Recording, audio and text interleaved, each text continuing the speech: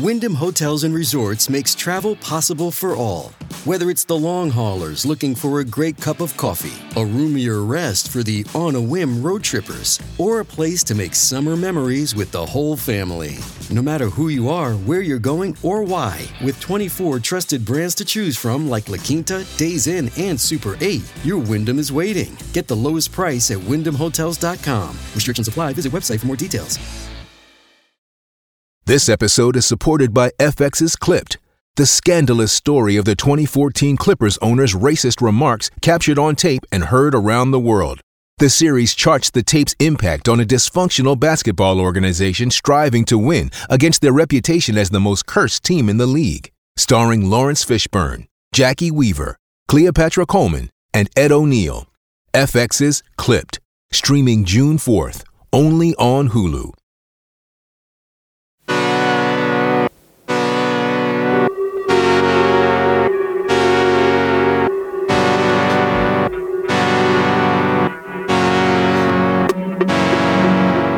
Hello everyone and welcome to British Murders, the podcast which focuses exclusively on British murder cases with an occasional glimpse at horror movies. I'm your host Stuart Blues and this is now the third episode of Season 4. I hope you're enjoying the new season so far. Thanks again to everyone who has gotten in touch with me over the last few weeks. I do love interacting with my audience. I'm actually interacting with my TikTok audience right now. If you're watching this on YouTube, I've got a little video off to the side of a live recording on TikTok. Shout out the 12 people watching on TikTok. Another special shout out goes to Alex West on Instagram, who kindly made me aware that paracetamol and acetaminophen are different names for the same medication. In my recent Killer British Murder Stories collab with Bobby Holmes, we discussed the Chicago Tylenol murders, which involved the use of tampered Tylenol medication. Now, neither Bobby nor I realised that Tylenol, also known as acetaminophen, hope I'm saying that right, is just another name for what we Brits call paracetamol. The more you live, the more you learn. Alex has kindly offered to help clarify anything medical for me in the future, so I will bear that in mind. Cheers, Alex. Time now for the opening icebreaker segment. Here's number one. Welcome to Daddy Facts. Okay, here we go. Dad Facts, remember this? Each week I read out a random dad fact from a pack of cards, just like this one, that my daughter got me a few years ago. Therefore I've called it Dad Facts, that's what's the name on the card, or Daddy Facts, as my little girl just said there in the jingle. Here is this week's fact. First time I'm reading it, first time my TikTok audience is hearing it, first time you guys are hearing this as well. Ready for this? Be sure to rotate your car tyres every 6,000 miles or after every oil change. This ensures the treads are worn evenly and helps prolong the life of your tyres. Another fact that will not save you in the jungle. One day we will get to one of those, but, here's hoping. I can't remember any of them. There's definitely got to be one that saves you in the jungle. But we've done that. Now it's time for the second and final ice opening breaker segment of the show. The Serial Killer's Book of Haiku. Here is this week's haiku. Deep breath. Tied, gagged, and shaking, her eyes white and pleading, I shoot her in the face. I mean, brutal. As a reminder, if anyone's wondering what the fuck I'm talking about, a haiku is a Japanese poem made up of 17 syllables in lines of 5, 7, and 5. It's also meant to be read in one breath. That's why I took a bit deep breath at the start. And this one is called The Serial Killer's Book of Haiku by Rose Bundy. There's a link in my bio if you are interested in buying that. But without further ado, let's get into this week's episode. Now, this case was suggested by my listener, Chris Condon. It's either Condon or Condon or Condone. I'm not sure. I should have probably confirmed with you, Chris, but let me know if I'm pronouncing it wrong. What Chris did was he sent an email to britishmurderspodcast@gmail.com. He asked me to cover 2 cases. I added them both to my Season 4 episode list. And as a result, this season, Season 4, is made up entirely of user suggestions. Listener suggestions, should I say. If you don't want a case to be covered and get a shout out on the podcast, please get in touch. You can send me an email, hit me up on Instagram, on Twitter or any of my social medias. Now, as always, let's start with a look at the area where this story takes place. This week, we're in the East Sussex village of Duddleswell. Now, I don't know about you, but I've never heard of this place before. I kind of like the name. It's cute, isn't it? I tend to stay away from Wikipedia for my research, but I just had to highlight what it actually said on the page for Duddleswell on Wikipedia. It's probably the shortest wiki page in existence. It's just one line. It says, Duddleswell is a village in the Wealden district, East Sussex, in England, United Kingdom. It's as short as that. There's a picture of some tea rooms in the top right, but apart from that, I was pessimistic about what facts I could dig up for you about the place, if I'm honest. Now, to say I struggled finding anything for you would be an understatement. If you get a spare minute, just Google map Duddleswell. It's spelled Duddleswell. Change it to the satellite view so you can see all the buildings and stuff. You'll start to understand what I mean. There's literally nothing there. A few houses dotted around here and there, but it's just basically fields and greenland. I guess you would just expect that from a quaint little English village, but what it does have is a historic tea room. Now, we've got loads of these olden days cafes dotted around the country. For any international listeners, yes, we do have cafes dedicated to the drinking of English tea. Any Anglophiles listening right now, they're probably in their element, I would have thought. But here's a wee bit of history about Duddleswell tea rooms directly from their website, which is duddleswelltearooms.co.uk. They're not a sponsor. Feel free to send me some tea. It says, the oldest part of the tea room, known as Fern Cottage, was shown on a detailed survey in 1658. I'm laughing as I read this because this is a true crime podcast. The first occupant was Richard Miller, with no further records of occupants until 1809, when William and Sarah Trunk lived in the original cottage and had 4 children. This is the most benign story I've ever heard in my life about a tea room. I'll continue.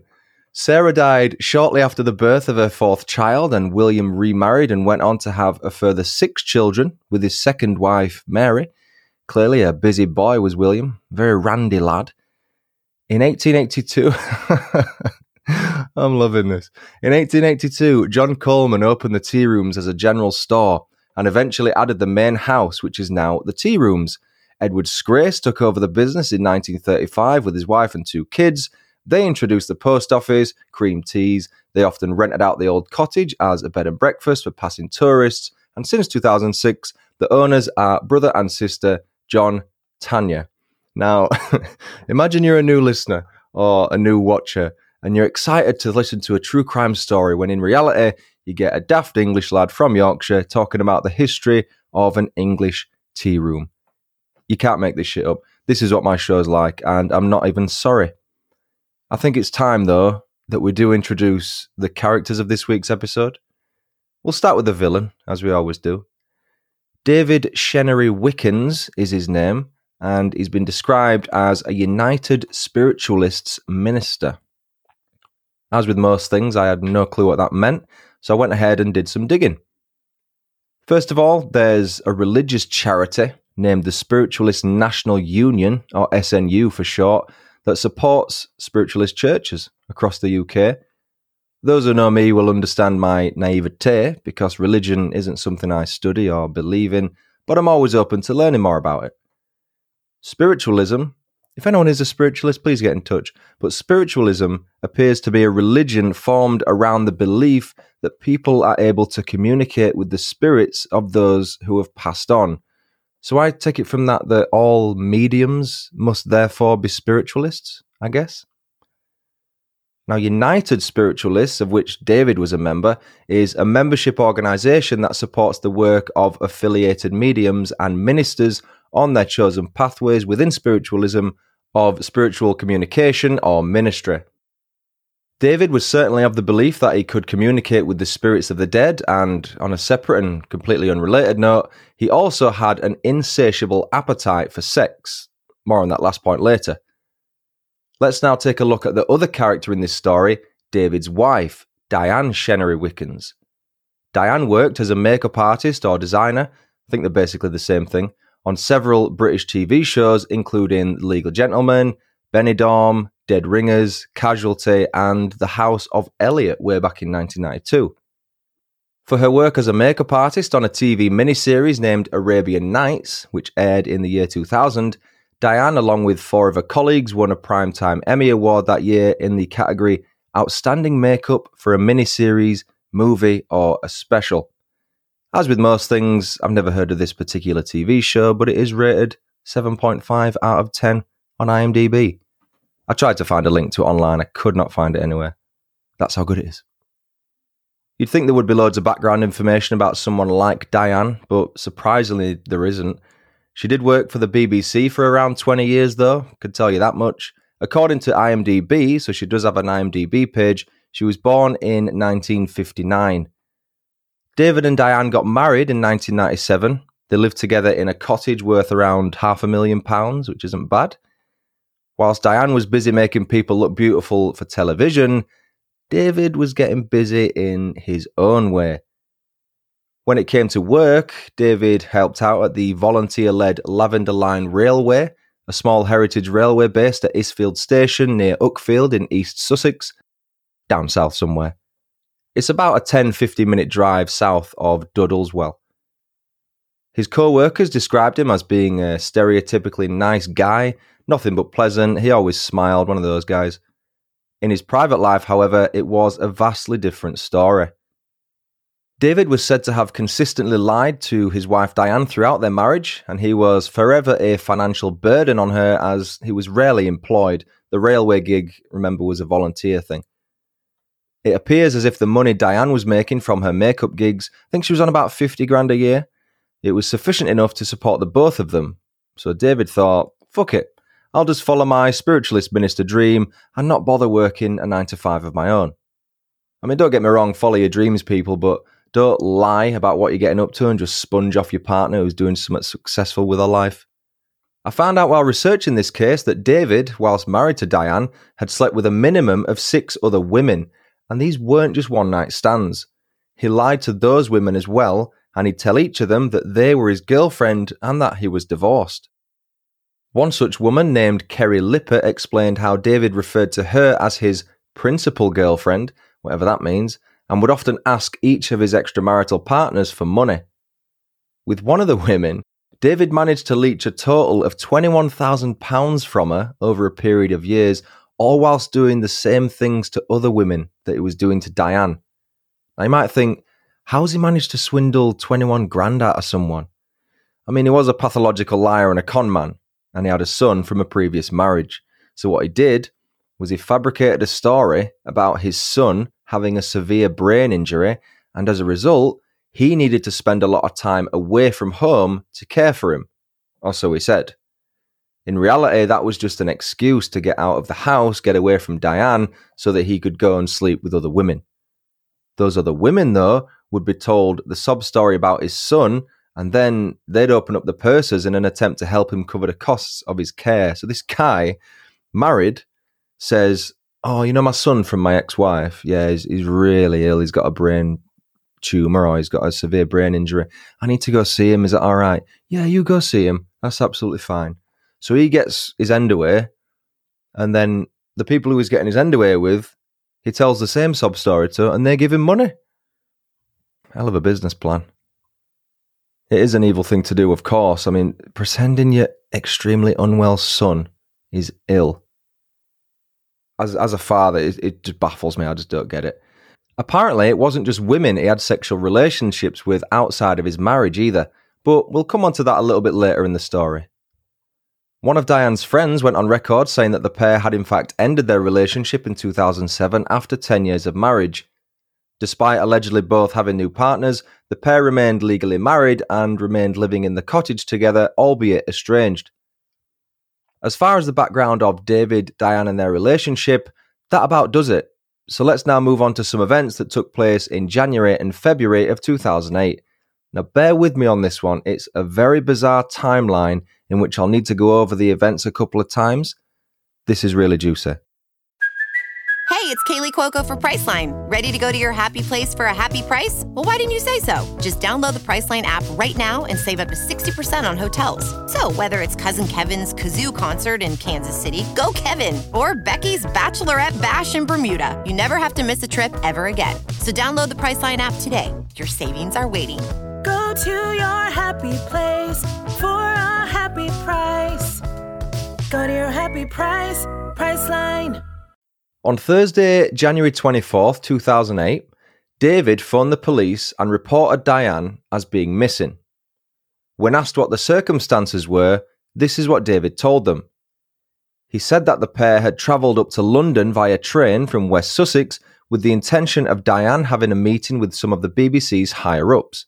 Presumably it was in a relation to her being hired to work in the makeup department for a new TV series. Upon reaching England's capital city, David claimed they went their separate ways, which makes sense because she would need to attend the business meeting alone, and they planned to meet up later that day once the meeting had concluded. The meet-up never happened. Diane was nowhere to be seen, and to miss a meeting like this with her husband, it was incredibly out of character for her. David attempted to phone Diane, as you obviously would, and left a voicemail on her answer machine which said, "Hello darling, it's me. Wherever you are, just please get in contact. I'm trying to tune into you. You seem to be in not a good place, but I need to have some contact. I'm at home, our home, wishing you were here with me now. Please, Di, I'm going frantic here. Please phone me. I love you. Bye." The police took on board everything David had told them and started looking into Diane's disappearance. They first looked at Diane's phone records, which seemed to pinpoint to her being in London at the same time as David. No issues there. But what they did next really opened up the case and brought forward a whole new chain of events. After checking the CCTV at both train stations used by the couple to make the journey to London, it was revealed that David had in fact made the trip by himself. Diane was nowhere to be seen. David had made it all up about the meeting with the BBC, about them travelling to London together, then meeting up after the meeting. The case instantly upgraded at that point from a missing person inquiry to a murder investigation. On Friday, February 1st, 2008, David Chenery-Wickens was arrested on the suspicion of Diane Chenery-Wickens' murder. David was arrested because Diane hadn't been seen by anybody since January 23rd, 2008, 9 days earlier.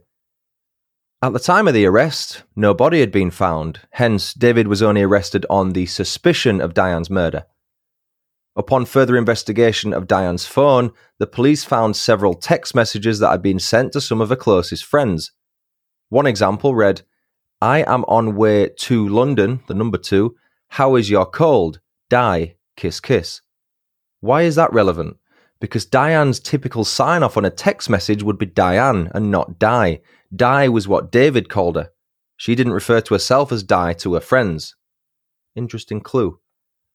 It's a side note, by the way, but I never understood why people sign off with their name on text messages. Like, I've got your number saved as a contact, mate. I know it's from you. Ironically, though, as you can probably tell, these messages were sent from Diane's phone, but they were not sent from Diane. Despite all this circumstantial evidence, the police didn't yet have any forensic evidence linking David to the murder of Diane. And at that point, there was also the little hiccups of there still not being a body, despite it being a murder investigation.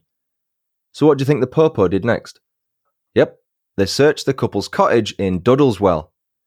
It was there they found the tiniest little trinket box with a hidden compartment. Inside were a couple of rings that had blood spatter on them. The rings belonged to Diane, and you won't be surprised to hear that the blood was also Diane's. Whilst the blood spatter analysis had been going on in a forensics lab, the police had located some more CCTV footage of David. Dated January 23rd, 2008, the day before he reported Diane as missing, David was seen in a jewellery store in Tunbridge Wells, a town located 10 or so miles northwest of Duddleswell in the neighbouring county of Kent. What was he doing there? Selling some of Diane's possessions, of course, for the grand total of £100. Charming. Despite all the aforementioned evidence, it appears that David had to be let go until the police had more to work with. They sometimes do that. They let them go, but they keep their eye on them, just while they build up a case to make it sort of concrete evidence when they do bring them back into custody, they can't ever let them go because they've got enough evidence. The investigation went cold until Diane's body was eventually found by a dog walker 4 months later in a thicket of brambles in a woodland area in Little Horsted. That's about a quarter of a mile away from the Lavender Line Railway where David was a volunteer.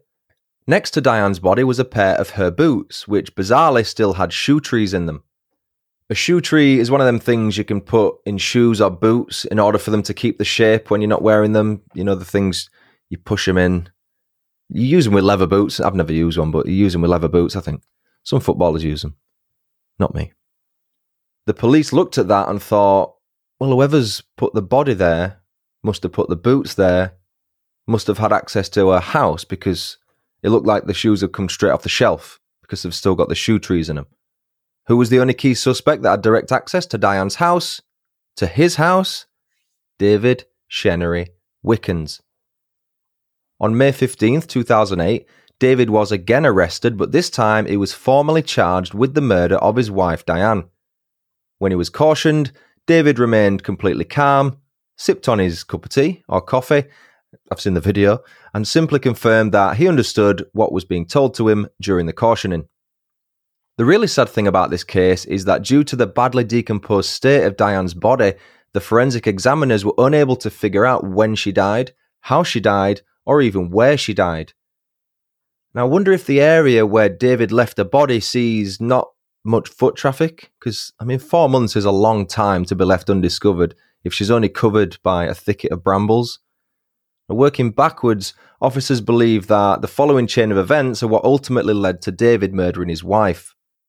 On January 22nd, 2008, so that's 2 days before David's fabricated trip with Diane to London, and 1 day before David was seen selling Diane's possessions in a jeweller's in Kent, Diane was doing a usual check of the couple's phone bill and noticed 2 numbers that she didn't recognise. She did what I suppose anyone would do and dialed both numbers to see who was on the other end. The first call went through to a woman who turned out to be one of David's many lovers. Diane hung up immediately and dialed the second number. This time, though, it didn't go through to a woman or a man. It was the number of a gay sex chat line. I bet you didn't see that one coming. The theory is that Diane then confronted David about the calls and the two got into an extremely heated argument which ended in tragedy when David killed Diane. After his arrest in May 2008, David was remanded in custody until his trial began in January 2009. Case prosecutor Philip Katz QC said the following in his opening statement. The veil was lifting from Diane's eyes and he had the clearest motive and the obvious opportunity to get rid of his wife. We say that he was solely concerned with himself. Mr. Katz went on to say that the prosecution was not in a position to say when, how or where Diane was killed due to the level of decomposition of her body, though he did say this. It's clearly murder, and the evidence points to it having happened on the evening of January 22nd, 2008. With regards to what the prosecution thought happened once David had returned from the railway where he was working on the evening of the 22nd, Mr. Katz said, no doubt when the defendant returned home shortly afterwards there was some sort of confrontation. The Crown says that the defendant, rather than see his deceitful life fall to pieces, killed Diane, his wife, and got rid of the body. He subsequently set about lying to the police and to the world. David, in an attempt to show his innocence, went down the route of slandering Diane and he tried to tarnish her reputation. He even said that Diane had actually manufactured her own disappearance. You can't make it up.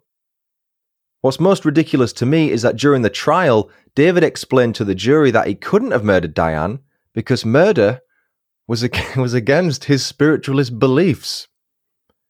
He said, the principle is that you don't take life, any human life or your own life, and that you don't hurt people by words, actions, or deeds. If I do, I know as a spiritualist medium what is waiting for me. It was revealed that the BBC had no record of Diane having a meeting on January 24th, obviously, and what's even more sickening is that when David left all those voicemails and sent the text messages from Diane's phone, he knew she was already dead. He'd killed her 2 days before, sending text messages to her mates to pretend that she's alive. Then he left the voicemail, crying down the phone, saying, I miss you and all this. What an evil bastard. The story changed that many times during the trial that it was hard for most to keep up with his lies. One such lie was that Diane was so ashamed to face up to her money troubles and their failed marriage that she wanted to start a new life in Spain, presumably without David. What's interesting about the trial is the witnesses that were called to the stand. One witness was a man whom David had called via the gay sex chat line on January 23rd, 2008, so that's the day after he killed Diane, but the day before he reported her as missing. That witness told the court that David had arranged for him to go round to the house, which he did, but that they didn't have sex. But why didn't they have sex? Because David opened the door in nothing but a white toweling robe, and the witness said he was not attracted to him. Imagine admitting that in court. Remember the £21,000 David managed to get from one of his extramarital lovers? Now, as much as he told her lies about his son, he also told her that he had prostate cancer, but that he was in good health. Another female witness told the jury that David had told her that he was divorcing his wife and selling their house. And both of those were clearly lies as well from Mr. Pathological Liar. After around 6 weeks, the jury retired and later returned with their verdict. They were unanimous in finding David guilty of the murder of his wife Diane. On March 2nd, 2009, Mr. Justice Cook sentenced David Chenery-Wickens to life imprisonment with a minimum term to serve of 18 years before being eligible for parole. After the sentencing, Diane's brother Russell Wicken, who himself has been involved in British TV shows as a floor manager and first assistant director, made the following statement. Diane was a sweet, kind, thoughtful and loving woman. She did nothing to deserve her hate. The enormous scale of his deceptions we know now was matched only by his depravity. He betrayed everyone he met. He repaid Diane's unswerving love, loyalty and trust with lies, deception, cruel optimism and deceit. He embodies the shallow, self-serving nature of someone who knows the price of everything and the value of nothing. Detective Chief Inspector Steve Johns of Sussex Police's Major Crime Branch said, he was a charlatan who simply preyed on the vulnerable. They came across him at the wrong time, at the wrong place. He told them what they wanted to hear. And that was the story of British murderer David Chenery-Wickens. Thanks again to Chris Condon for suggesting this case. I'd also like to thank Kylie H for leaving British Murders a 5-star rating and review on Podchaser. Kylie said, love this podcast. I'm a community carer and listen to this while I'm on my rounds. Easy to dip in and out of and has interesting stories that I haven't really heard about. Nice accent as well, and one of the few hosts who never annoys me. I'm glad I'm able to keep you company while you're doing your rounds, Kylie. If you would like to leave me a review, by you I don't mean Kylie, she's left me one, you the listener. If you want to leave a review and have it read out on a future episode, you can do so on iTunes or Podchaser. I love hearing from my listeners and engaging with my audience. All reviews of the show help increase exposure, which is the key thing. Now, if you want to hear more on British Murders, check out all my social media channels on YouTube. I've filmed this episode again if you're listening on audio, so you want to check it out on YouTube if you want. Merchandise can be purchased at Teespring. You can support the show on Patreon and buy me a coffee. You can email case suggestions via britishmurderspodcast@gmail.com or via social media. You not only get the episode covered, but you will get a cheeky shout out too. Also, what I've been trialing tonight is I've been streaming this podcast recording on TikTok. And if you're on the YouTube video, here you are. I don't know how you can see that because I've not got the video on. Hello people. I've been recording this live on TikTok. If it's been enjoyed, who knows? I've not really read many of the comments, but it's a bit interactive. A little bit interactive, do you know what I mean? So if you want to hop on, I might do more of these if it goes down well. But that's it for now. I've been Stuart Blues. This has been British Murders. Thanks so much for listening or watching. Until next time, cheerio.